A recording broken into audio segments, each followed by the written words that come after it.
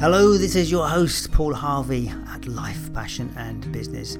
I realise I put this at the end of the programme most of the time, and I also realise I don't often listen to the end of podcasts. So I thought I'd tell you here before we get started. So the first thing is this podcast is not supported in any way. We have no sponsorship. So if you would like to support us, do check out the Buy Me a Coffee link on this podcast app, and you'll also find it at the website. Now also, if you are interested in the 5 questions and would like to answer them yourself, do check out the resources tab at the website, because the 5 questions is available as a workbook and an ebook. And if you want to know why that's important, check out the end of the podcast or go and check out the resources tab at the website. That's enough from me. Let's get on with the program. My name is Paul Harvey, and you are listening to Life, Passion and Business, a podcast born out of my desire to find greater meaning in life at the time when I thought there was none. Since that day, I have spoken to hundreds of people, and what I have discovered is that our story is everything. Because what we do, feel or experience is based on the stories that we tell ourselves. It's time to explore what it means to live a good life. How do we make this experience better? And more importantly, how do we lead the world to a better place? Even at a young age, I had various small little entrepreneurial ventures, and those were sparked on by my family, and did my degree. And even in uni, when I graduated, I saw everybody else lining up 60, 70, 80 people deep to get these junior positions at companies. And I said, that's just not for me. So immediately I went out on my own at that point in time, and I've been there ever since. If you want to leave a better world, you need to be a leader. My guest on the podcast is convinced that it is small business that will change the world. As a leader of an SME, you have the power to make a difference. This show is the first in a season on leadership, and today we're looking at the small business and what people get wrong and how they should start. What is interesting about this week's guest is that he's never held down a job in his life. When Mark Kanty was 7, his father left a high-level corporate career and bought a marine business. His father was the role model that set him on a path for life. As a child, he encouraged by his family, had numerous little business projects. On completing high school, he went to college and did the business studies. On leaving that, he was faced with a choice. He followed the family example and opened his own marine dealership. And over the next couple of years, he grew it into several $1 million with a couple of sites. And then he lost the lot as the economy turned, but he was able to close that business, paying all of his debts without going into bankruptcy. We get to hear about all those mistakes and that journey that took him there. It was about this time that he had a serious car accident that put him into hospital and in intensive care, and it had him reevaluate all of those life choices and what was important. He went on to have numerous business adventures and became a business coach at a time when coaching meant teaching football or sorting out your tennis serve. Mark's entrepreneurial prowess spans 40 years. He has created and launched and sold numerous businesses in various industries. And as a business strategy coach and consultant, he's transitioned exclusively to the online services in 2005. And he's been thriving as an expert in the online coaching space ever since. So let's join the conversation with Mark Kanty. This is Life, Passion and Business, and we're all about this exploration of the journey of life and how it all starts for us. So where did it begin for you? Really, it began for me at a fairly early age. When I was 7 years old, my father chose to leave a corporate career as a high-level executive in an international corporation, quit and bought a small business, a marine business in cottage country north of the city of Toronto. And that began my upbringing in a family business.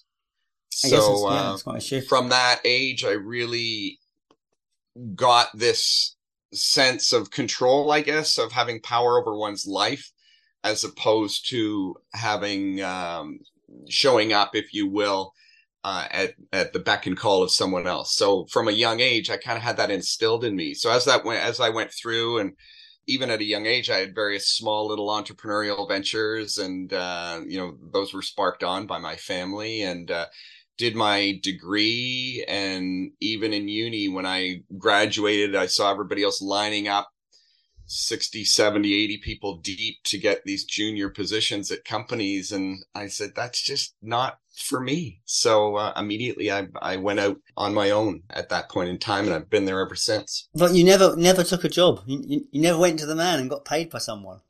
No, I did not. That is actually quite unusual.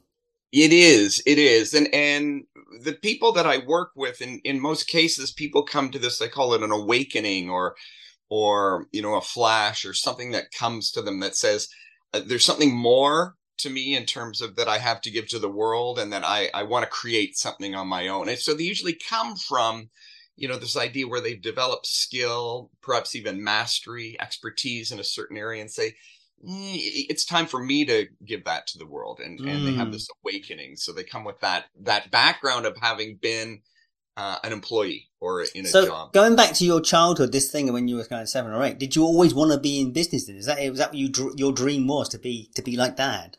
No, I had various, as I was growing up, I recall I was into drawing, I was into a little bit of acting and such. So there were different paths that I definitely was passionate about and interested in. Mm-hmm. At one point in time, I thought maybe I would be an architect. Another, maybe an actor or a performer. I can see you as an actor. You've got the cut for an actor. I can see you as an actor. Well, I'll take that as a compliment. Yeah. My audience won't obviously this is audio, so you'll just have to look at his picture, then you can see what I mean. Yes. So, what did you study at college? I did study business. Okay. It seemed to be make the most sense to me. I grew up in business. I grew up in a small family business, and really, became more and more passionate about it as I went on. But even in my years in uni, I was into writing. I used to write very good papers, and almost went into writing, business writing in particular. I would have been writing more in that specific category. Mm-hmm. Yeah. Mm-hmm. Not a short story man, then? No. Something I'd like to explore, perhaps. Yeah. Yeah. So, obviously, that journey. You've covered that journey very, very quickly. There must have been highs and lows in that process. There are always highs and lows, as in life, and definitely, one of my early businesses, I took very rapidly to $1 million. One of my first businesses out of university, in a very short period of time, in less than a couple of years. And then had everything fall out underneath me the following year and lost everything. Was able to close that business down and pay my debts to people, small businesses that I dealt with, and lost everything, but came very close to having to declare bankruptcy, but did not. What was the business? What were you doing? I was in the marine business. I had a marine dealership. Mm-hmm. So I was selling boats, and also had built it into a 2-location enterprise. So there was a dealership that was what would be called a dry land marina. Mm-hmm. And then I also had a wet dealership, which was on the water, where we serviced boats and moored boats and did things like that. So, and that all came crashing down very, very quickly. Well, what would cause that? I would have thought if the boat industry, I would have thought would always be buoyant, because, sorry, the pun, didn't mean the pun. Sorry about that. Pardon the pun. I apologize for that. It's horrible. Yes. I thought it would always be, end of the day, if you got a boat, you got money. You're not going to get away with it, are you? So at this time, there was a blip in the economy. So This was in the late 80s. Mm-hmm. Fuel prices went up, and we went into a recession. Mm-hmm. And that industry is very sensitive to that. So both the recreational vehicle industry and as a whole, so caravans, RVs, things like that, as well as the marine business, pleasure craft boats, both took a major hit. Yeah. This is in Canada, isn't it? At the time, I think I heard it said that 70 or 80% of the business was lost within a matter of a year or two. It regained itself over the following years, but it was that devastating. Wow. So I guess, yes, whoever had the maximum amount of cash were the ones that could ride out the storm, I guess. Yes, those who had exactly that. What did you learn from that experience? What did I learn? I learned a number of things. One of the things I learned was to be cautious of riding the wave, in a sense of having success, seeing things, for example. And I'll give you a practical example of this. At the time, I'd sort of whittled things down and become very well known and become one of the top sellers of a particular brand. So 80% of our income was reliant on us being known as one of these top 10 dealers in the nation for this particular brand. And that brand went bankrupt. Ouch. Yeah, that would hit you, wouldn't it? That would hurt. So that hit very hard. And at the same time, interest rates skyrocketed. I had over $500,000 of inventory at 18-19% interest of a bankrupt product that nobody wanted to touch. Yeah. Not a lot of the value, lesson from that was not so much the idea of there's certain benefits of being exclusive, of taking on a particular brand, or in the case of marketing, being very niche focused.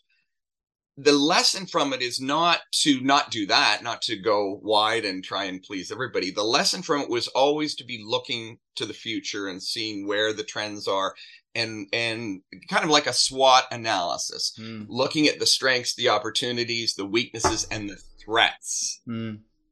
So these are things that we often, when things are going well, and in my case, I was young, fresh out of university.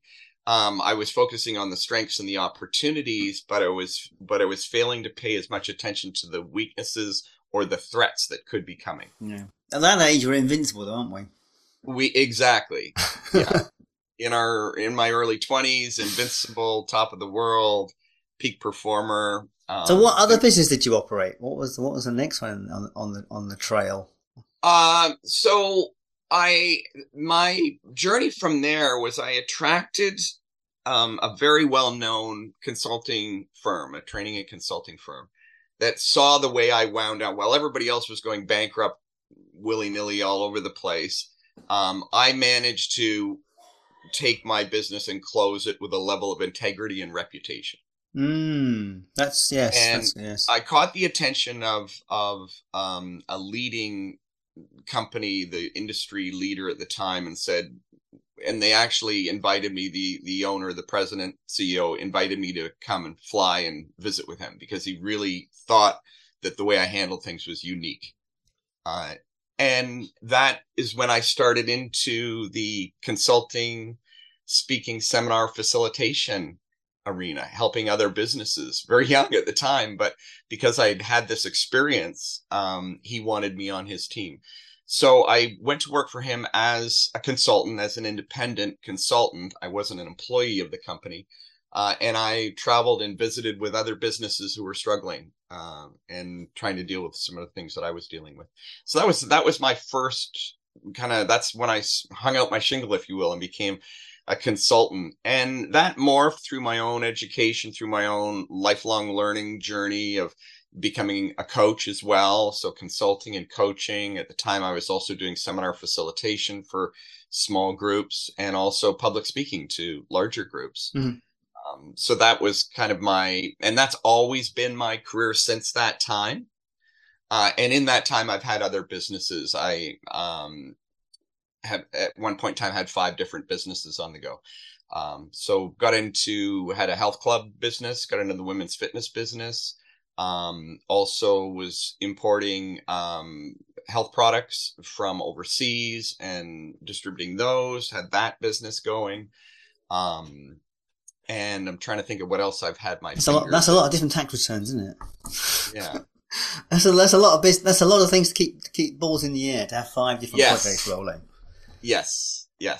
And a number of other businesses as well. And part of my upbringing and then my education over the years was to realize that it didn't matter. I was in the chiropractic business, not as a chiropractor, but as as someone running the business.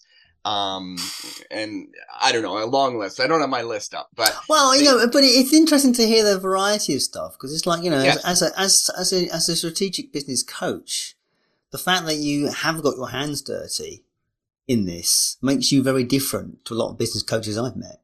Yes. I mean, a lot of business coaches that never touched the business in their life. They've come out of college and they've gone straight they've gone to work for a large accountancy firm, and that's it. That's their entire experience. And yes. All right, to be fair, they've been in and out of other people's businesses and they've got to see it from the other side, but they haven't had to make the shit decisions that someone sitting there who's really having to make a decision. Yes. That means people's livelihoods, their own house, or those bits and pieces. They haven't had to make those decisions.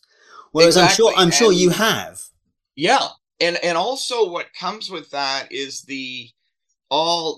stripping away all of the expertise, the MBAs, the accolades, everything else, is when you're in that position, it's the visceral, emotional, and physical manifestation of that you have to go through, that you can't do unless you've actually experienced it. Yeah. And the other theme for me from that was going through various businesses. I was in real estate, land development. And in all of them, managed to achieve peak performance very quickly. And the reason for that, I believe, was because twofold. One is I was able to come in without preconceived notions. Without, this is the way we do things around here, but to look at things from a different lens. And the other thing was to realize the variety of experiences I've had is that there are common core truths and foundational elements that are strategic to every business. Doesn't matter what industry you're in. And that's one of the common weaknesses of most businesses is they think they're different. They think it doesn't apply to me. Yeah, that's what Dan Kennedy said, didn't he? And it applies to every... Dan Kennedy used to say, but everyone's come up to him, but what about my business? No, it's the same. They're all the same. There's no difference. Exactly. There are fundamental truths that apply to every business. Yes. Yeah. And so, I mean, have you now got rid of all those businesses? Are you now it's just a coach yourself, and you got rid of everything else? Yes. So I've focused exclusively on, really, since I would say, I became an independent coach consultant, if you will, back in the 90s. Yeah. So I've always been doing that, and then been involved in various projects over the years. Probably around, I'm going to say a decade ago. I haven't really been involved in any other projects other than really focusing on coaching, strategic coaching, and helping particularly coaches and consultants to take their expertise and then build a business that will serve that. So that's what I've been doing. So what keeps you passionate then? What keeps me passionate is, I would say, pain. And that's not a good idea. Well, whose pain? The pain I see people in. Yeah, I know. And struggling to believe in themselves, to love themselves, to appreciate all of the talents and skills that they've accumulated throughout their life, when the whole world is telling them they're nothing, particularly with social media. People are there's a great little children's book called The Nibble Theory, and this idea that we're constantly being nibbled at. So to me, what keeps me going is the pain that people are going through, and being able to help them through that, help them feel better, help them realize that they have something to give, and that they don't need to settle. They don't need to live life. I have a kind of a philosophy and a metaphor to this, is that most people, particularly if they're in a job that they hate, and we know that over 80% of the population are in jobs that they hate, is like a flat line on a cardio graph. And that life comes from following the sinus rhythm. And that it's like when somebody has that awakening that maybe I have something to give, maybe I can, give to the world and create my own business. It's like the paddles hitting and that sinus rhythm starting again.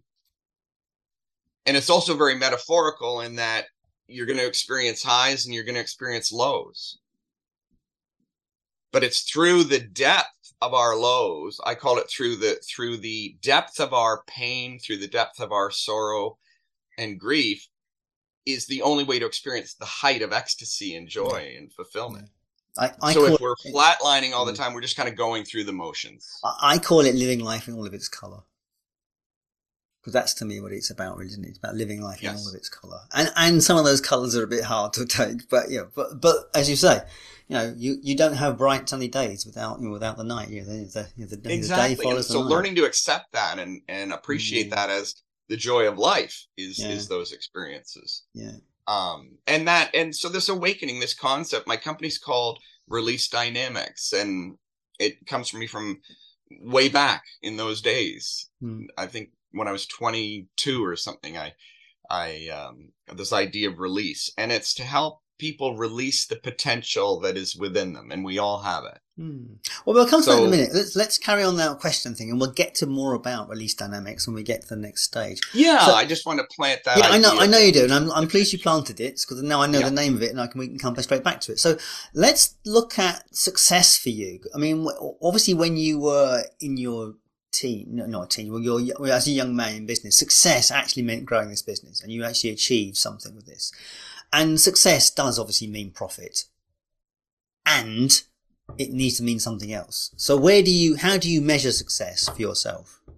A quick story that will make sense is when I was 23 years old, 22 years old.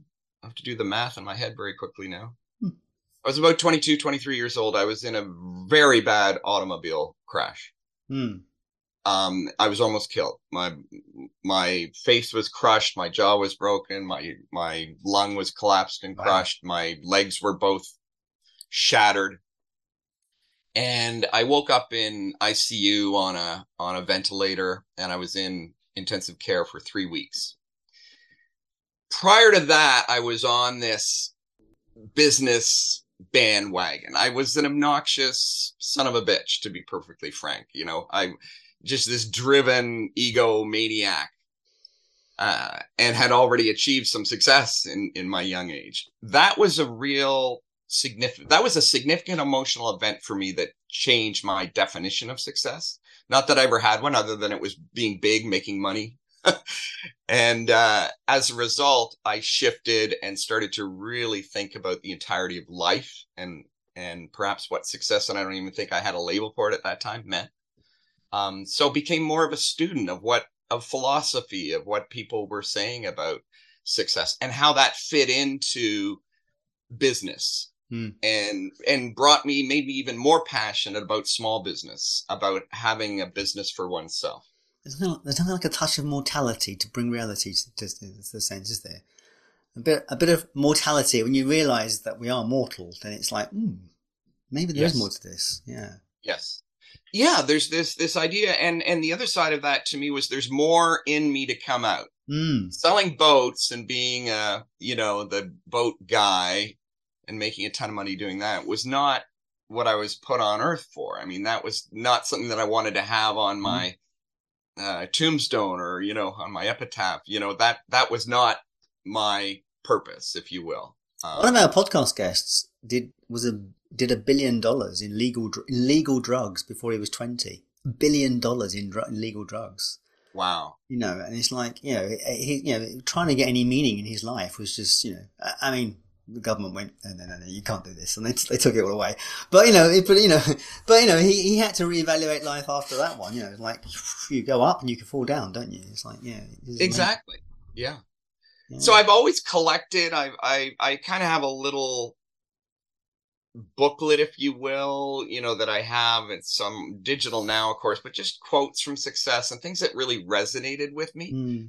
I won't drag things out by reading all of them or anything, but I will. I'd like to share with you. What's one that really sticks out for you? Yeah, this is one that I'd really, because I think it encapsulates for me and has been with me for a long, long time. And it's Emerson. It's what Emerson wrote about success. So Ralph Waldo Emerson wrote, "To laugh often and much, to win the respect of intelligent people and the affection of children, to earn the appreciation of honest critics and endure the betrayal of false friends, to appreciate beauty, to find the best in others, to leave the world a bit better, whether by a healthy child, a garden patched, or a redeemed social condition, to know even one life has breathed easier because you have lived.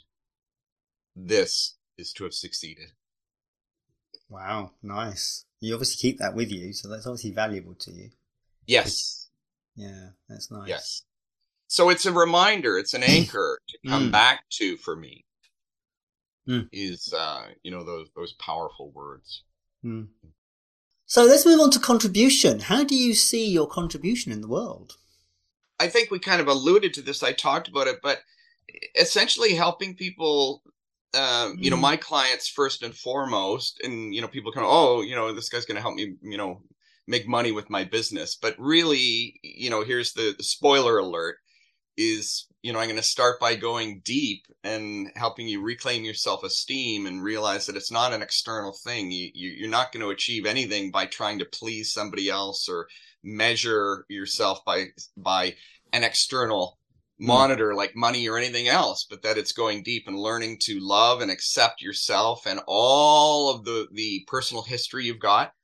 Not to judge it as good or bad, but to realize that it's what brought you to this point in life and that you can learn from that and that you can help others with that. That is the foundational part of my contribution, is helping people do that.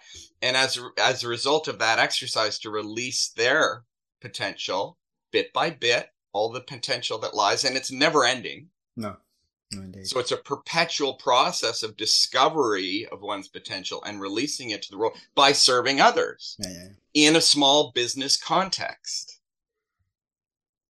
So I'm not a corporate guy. I shared that before. I don't believe, as a matter of fact, I believe a lot of our ills and challenges in the world are a result of large organizations, and in particular corporations. But I am passionate about small business, and I believe that's really the most democratic way of running an economy, is by having a whole bunch of voices contributing in their own way. Yeah. What a little deep change comes from those people, because they are the backbone. We will get to that in a minute, because there's lots to talk about there. So what about contribution to yourself? Great question. The contribution to myself would be peace of mind, knowing that, I've done my best.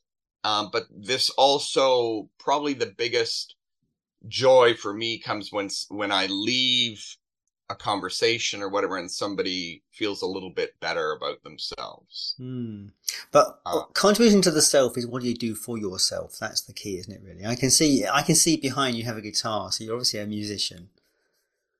Well, I have one of those too that's out of sight as well.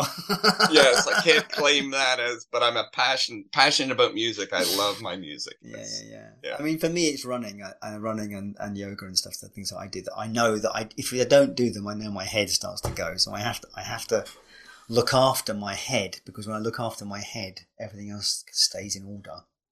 Yes. And that would be greater for me. Music is part of that, but meditation, yoga, but the body, recognizing and understanding that, this thing up here is an organ within this. And to the degree we take, as the degree to which we take care of this and nurture it and start our day that way is the way that we get this functioning at peak performance. Yeah. So, yeah. So moving on to my final question before we move into kind of the big subject is what is meaning for you? Because some people what's it all for? Why are we doing all this? That's a great question. I believe it kind of comes back to what Emerson said, is that this idea of leaving the world a little bit better. So to move out of oneself, to transcend. We're getting very philosophical here for we're supposed to. This is all about.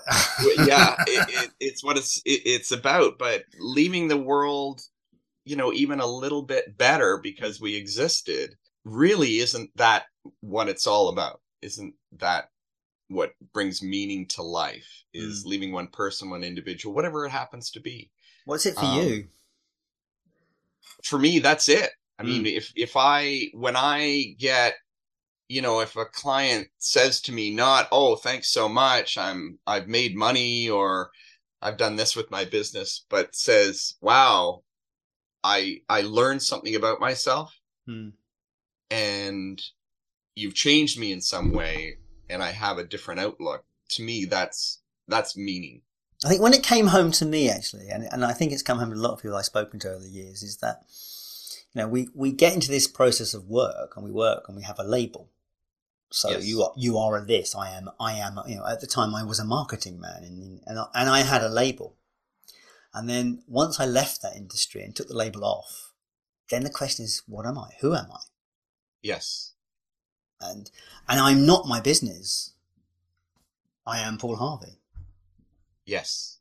Yeah, so that, and it's those questions that people do. I always find people struggle with. And when you can actually define meaning for yourself, it does make a difference. Mm-hmm. Mm-hmm. And it's foundational as well. It's an interesting topic because it's also foundational. And one of the things, again, spoiler alert, when I work with people, I spend a lot of time in the very beginning of discussing these things.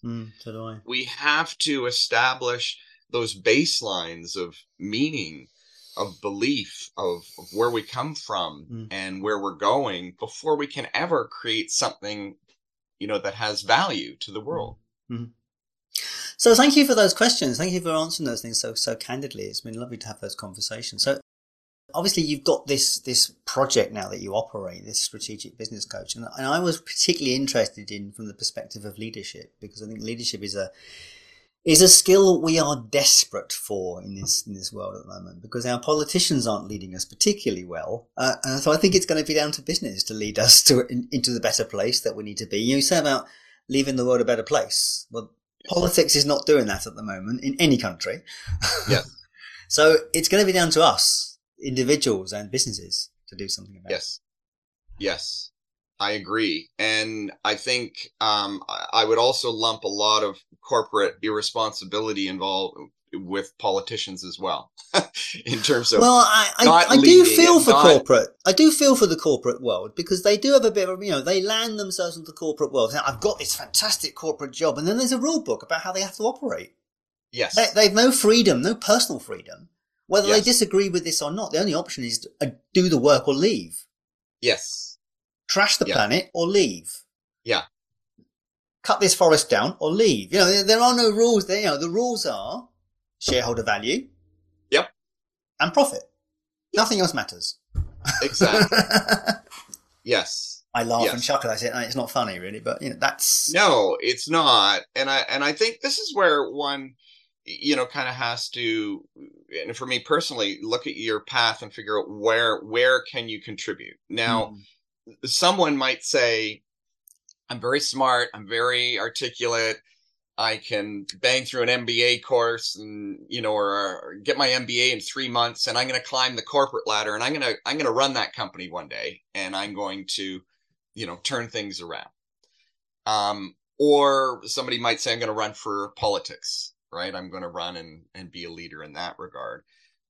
But finding your path, and I think the vast majority of people, obviously, in the world are not, the deck is stacked against them in terms of achieving those levels of leadership, even from a self-esteem and a belief standpoint. So this is where the idea of a small business having your own business can actually allow you to achieve that, to have a contribution and make an impact on that part of your world.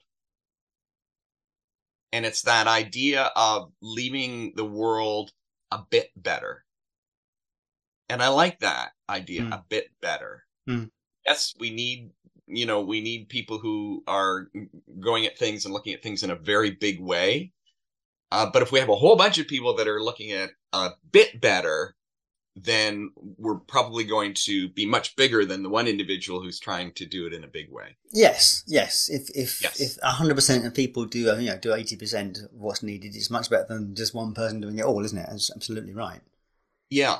And I think the idea of creation and innovation. So and this is where most business people get into trouble, particularly in the digital age, because everybody's wanting, oh, it's easy. I've got this computer. I'm going to, like you said, people that have a formal education but have never even run a business before, all of a sudden they see this allure. They're getting bombarded with how easy it is, to start your own business. No cost, don't have to invest any money, just take your computer and you're going to be rich overnight.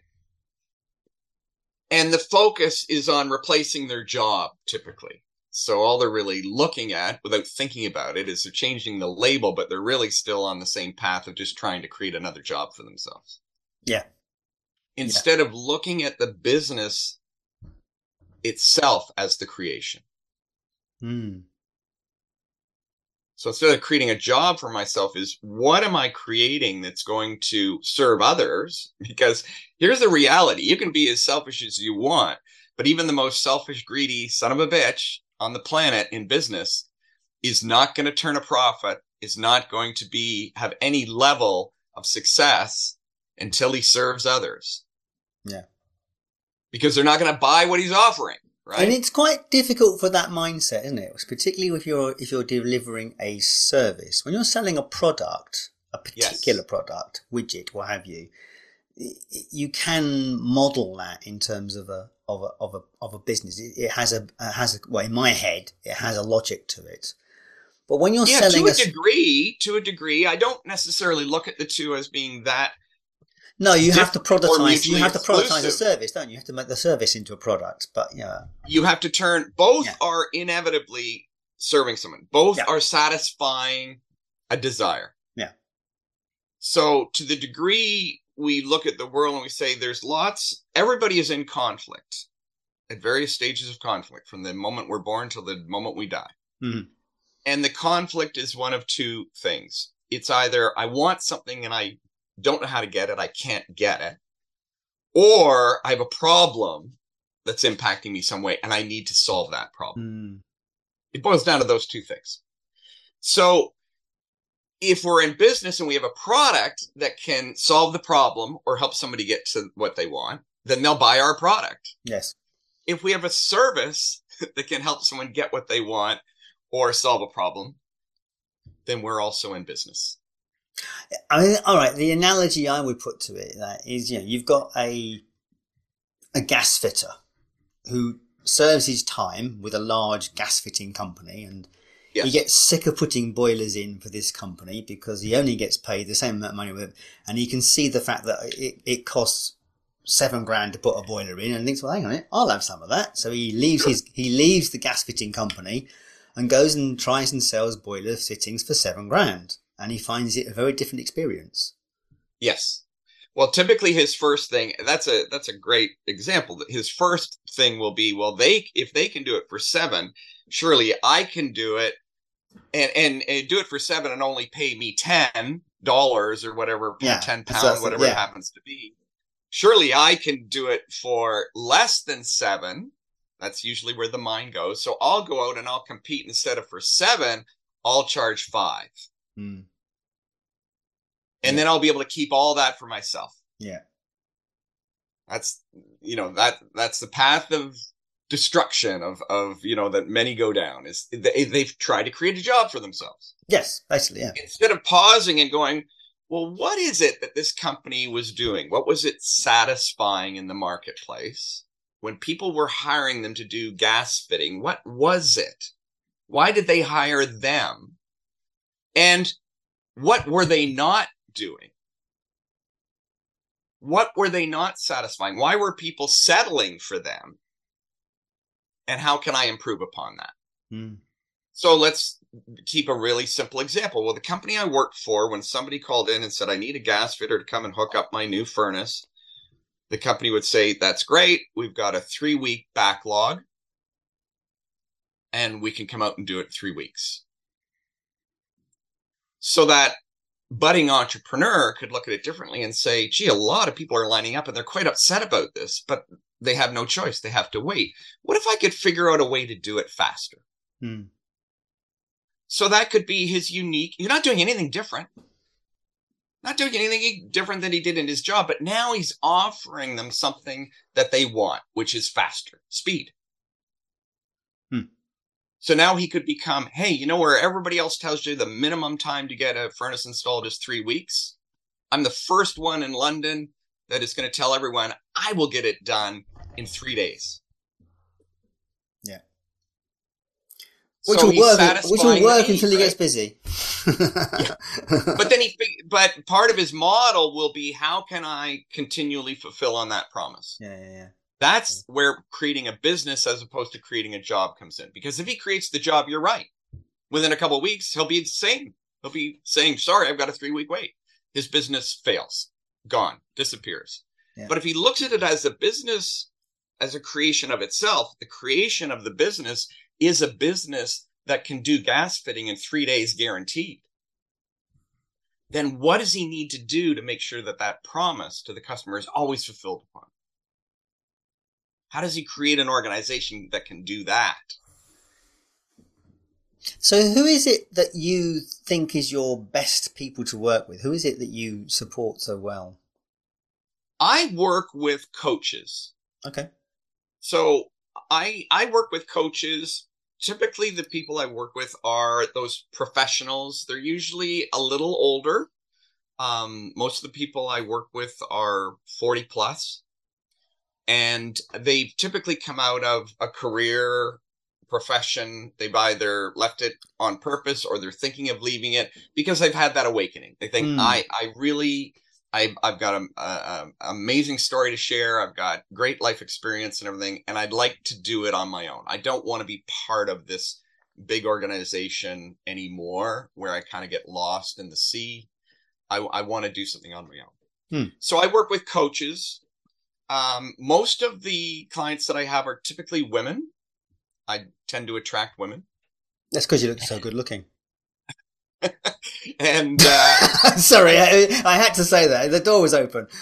You know what I think it is? I think for me personally, the reason that I attract women and am attracted to them is I do find that women are more open.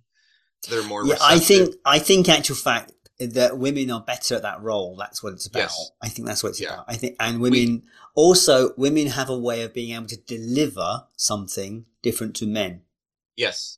And they have an ability to empathize and to connect. We need a lot more female business leaders. We need a lot more female corporate leaders. We need a lot more women in government because they have that. The other thing that I really love about working with women and women in general is the fact that they haven't lost, which many men have, their ability to tune into their intuition.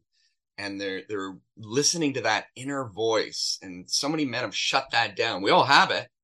Doesn't matter what sex you are. We all have it. But men, through ego, through all of the different things that have entrapped men over the years, make it more difficult to break through and to get to that. Can they get there? Yes. So maybe I'm taking the path of least resistance. No, but I work with female coaches generally. Yep. And they've typically... They've been in that position where they've gone into this thinking, you know, maybe this is going to be easy or I can do this, but they don't have the business skill set. So what would you say is, you know, the 101 to start? If someone in that position who is basically considering getting out of corporate to go and be, or a position, considering stepping out, putting their shingle outside, what's 101? What's the first thing they should do? The first thing would be, and I love your questions. It's your first question is, what are you passionate about? So we can only serve to the degree that we're passionate about something and that we have personal history around that. I'll give you an example, a brief little story from years ago. So a fellow I was looking at working with me, and he came to me, I'm struggling, I'm having a challenge. He says, what are you doing? You know, what are you trying to do? He said, well, I'm trying to work with doctors, dentists in particular. I said, great. That's fantastic. Why do you want to work with dentists? Because they have money. Oh, okay. Why else? Well, they typically can't get everything done. They need to practice dentistry in order to make money. So there's lots of holes and gaps in their business and everything. I said, that's great. So Tell me, what does dentistry mean to you? Do you have a family member that became a dentist? Did you study dentistry? Do you have a fascination with teeth?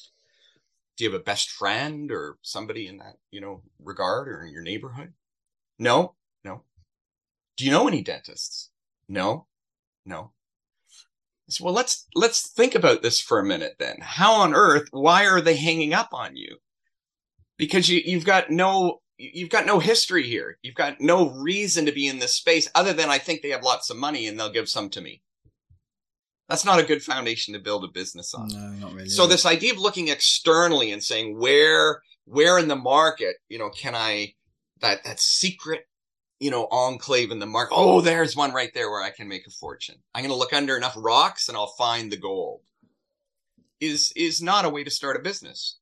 The way to start a business is inside, to be internally motivated.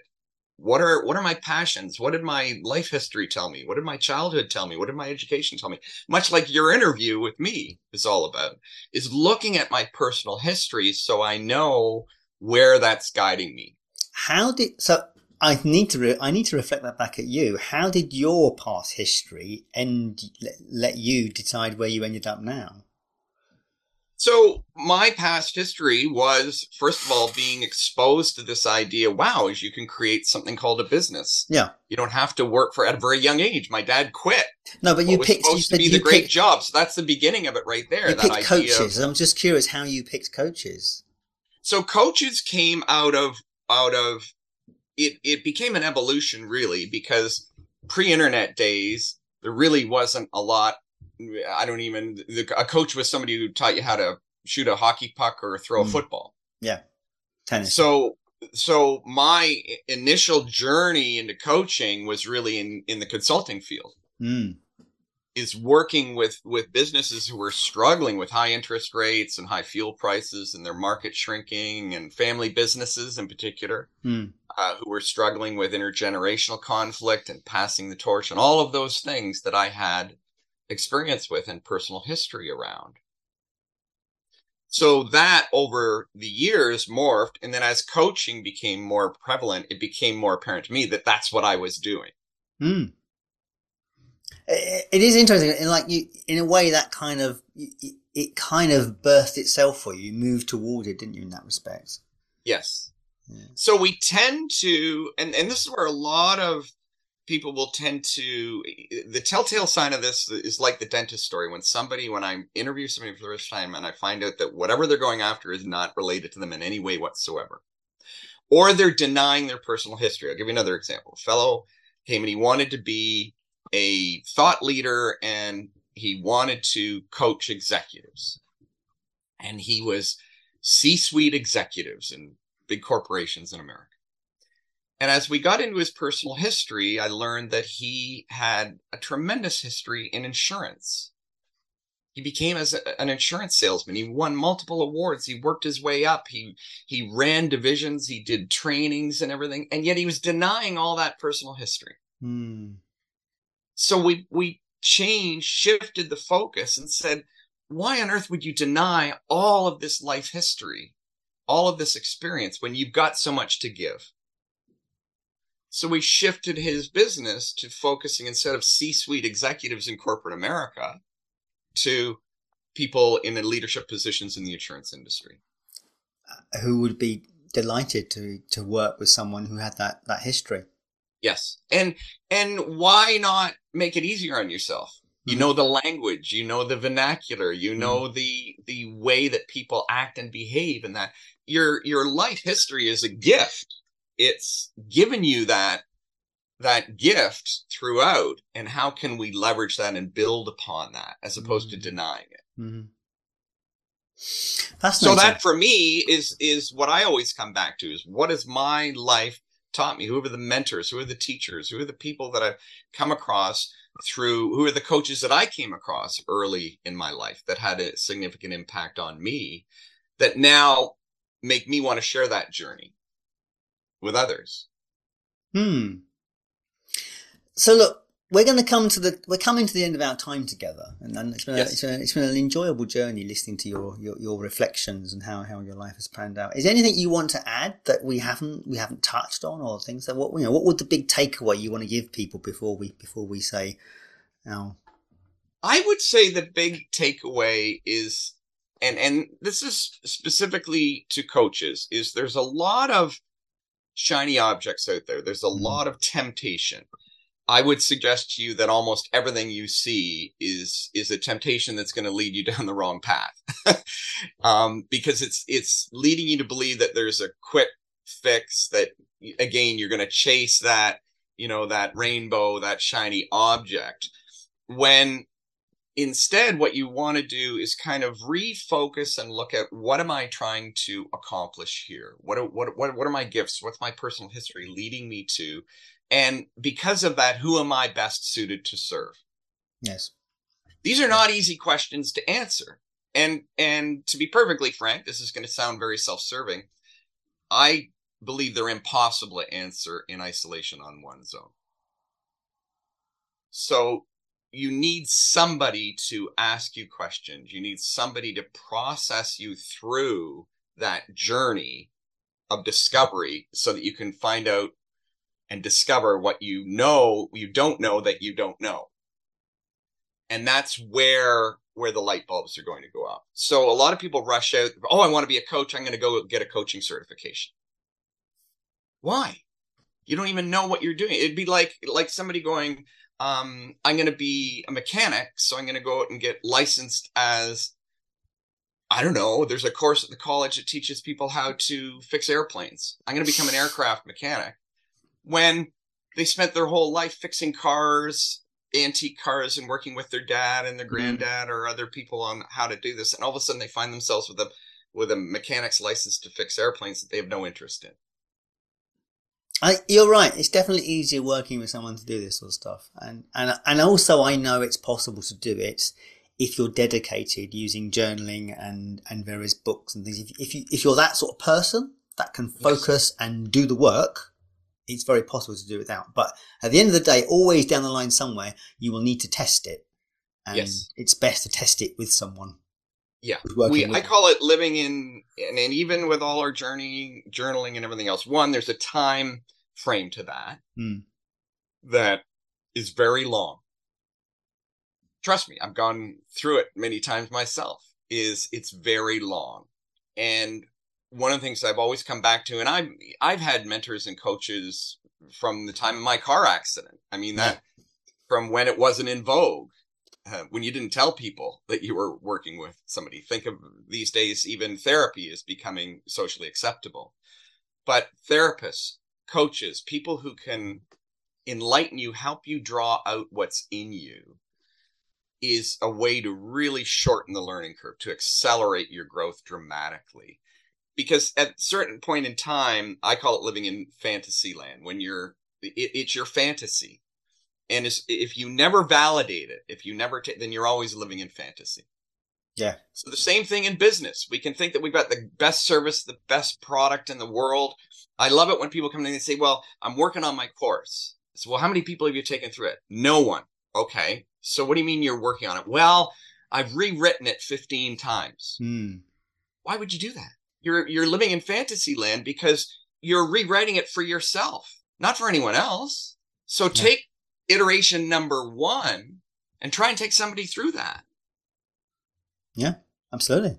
And then validate what you've done. Oh, wow. You'll learn more from taking one person through that first iteration and you'll learn nothing from rewriting it 15 times.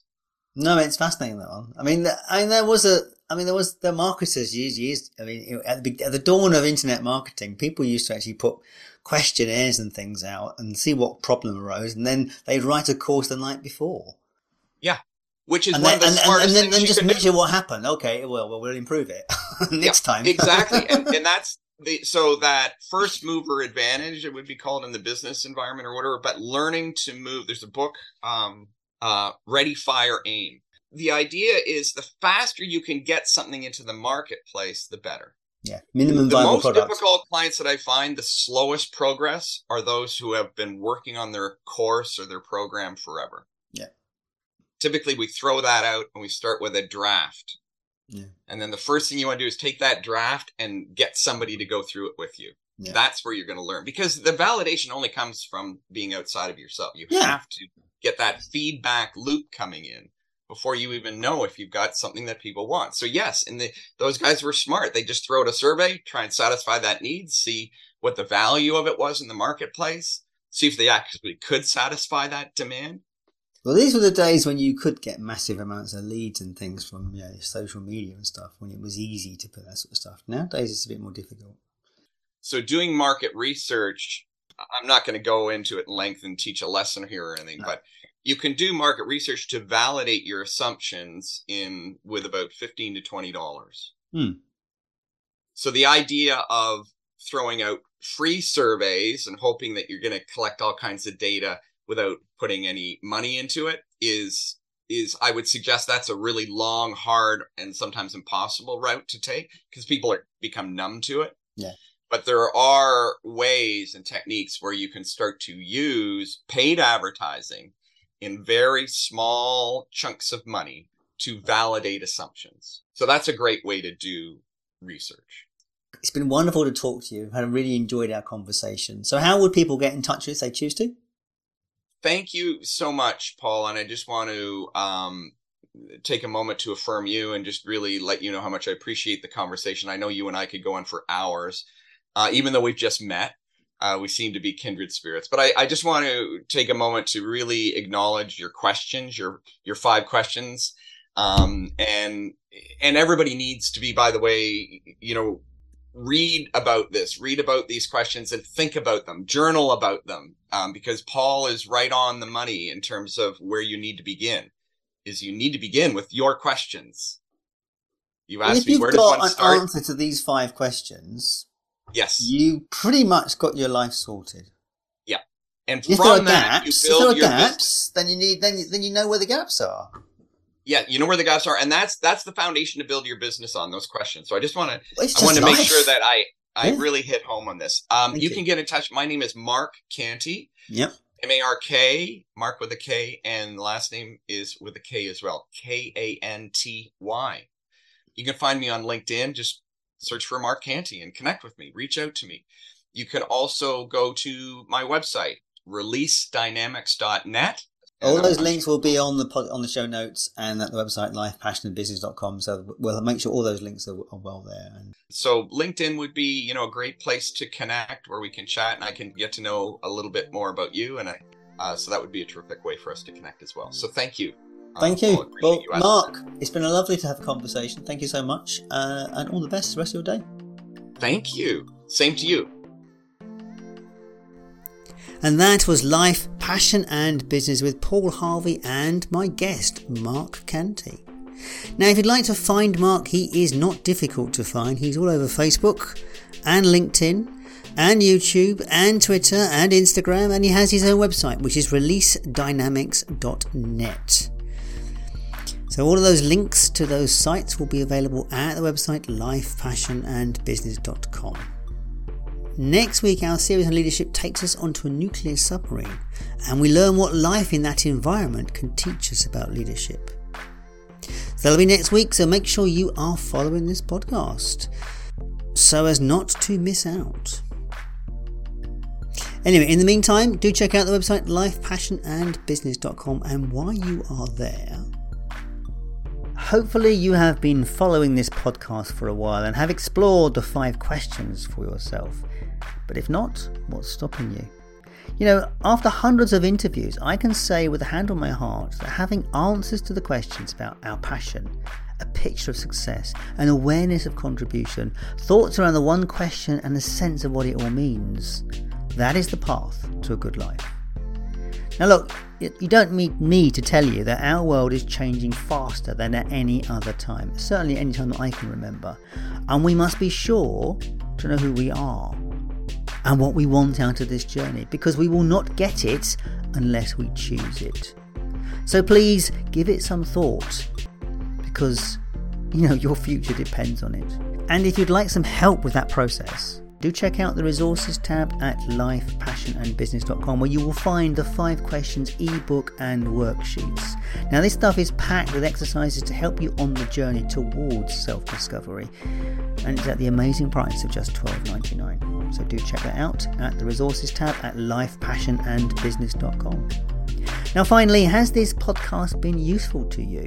If so, please consider giving us a 5-star review on the app of your choosing, and of course sharing it with a friend, because that's how people like yourself find good podcasts.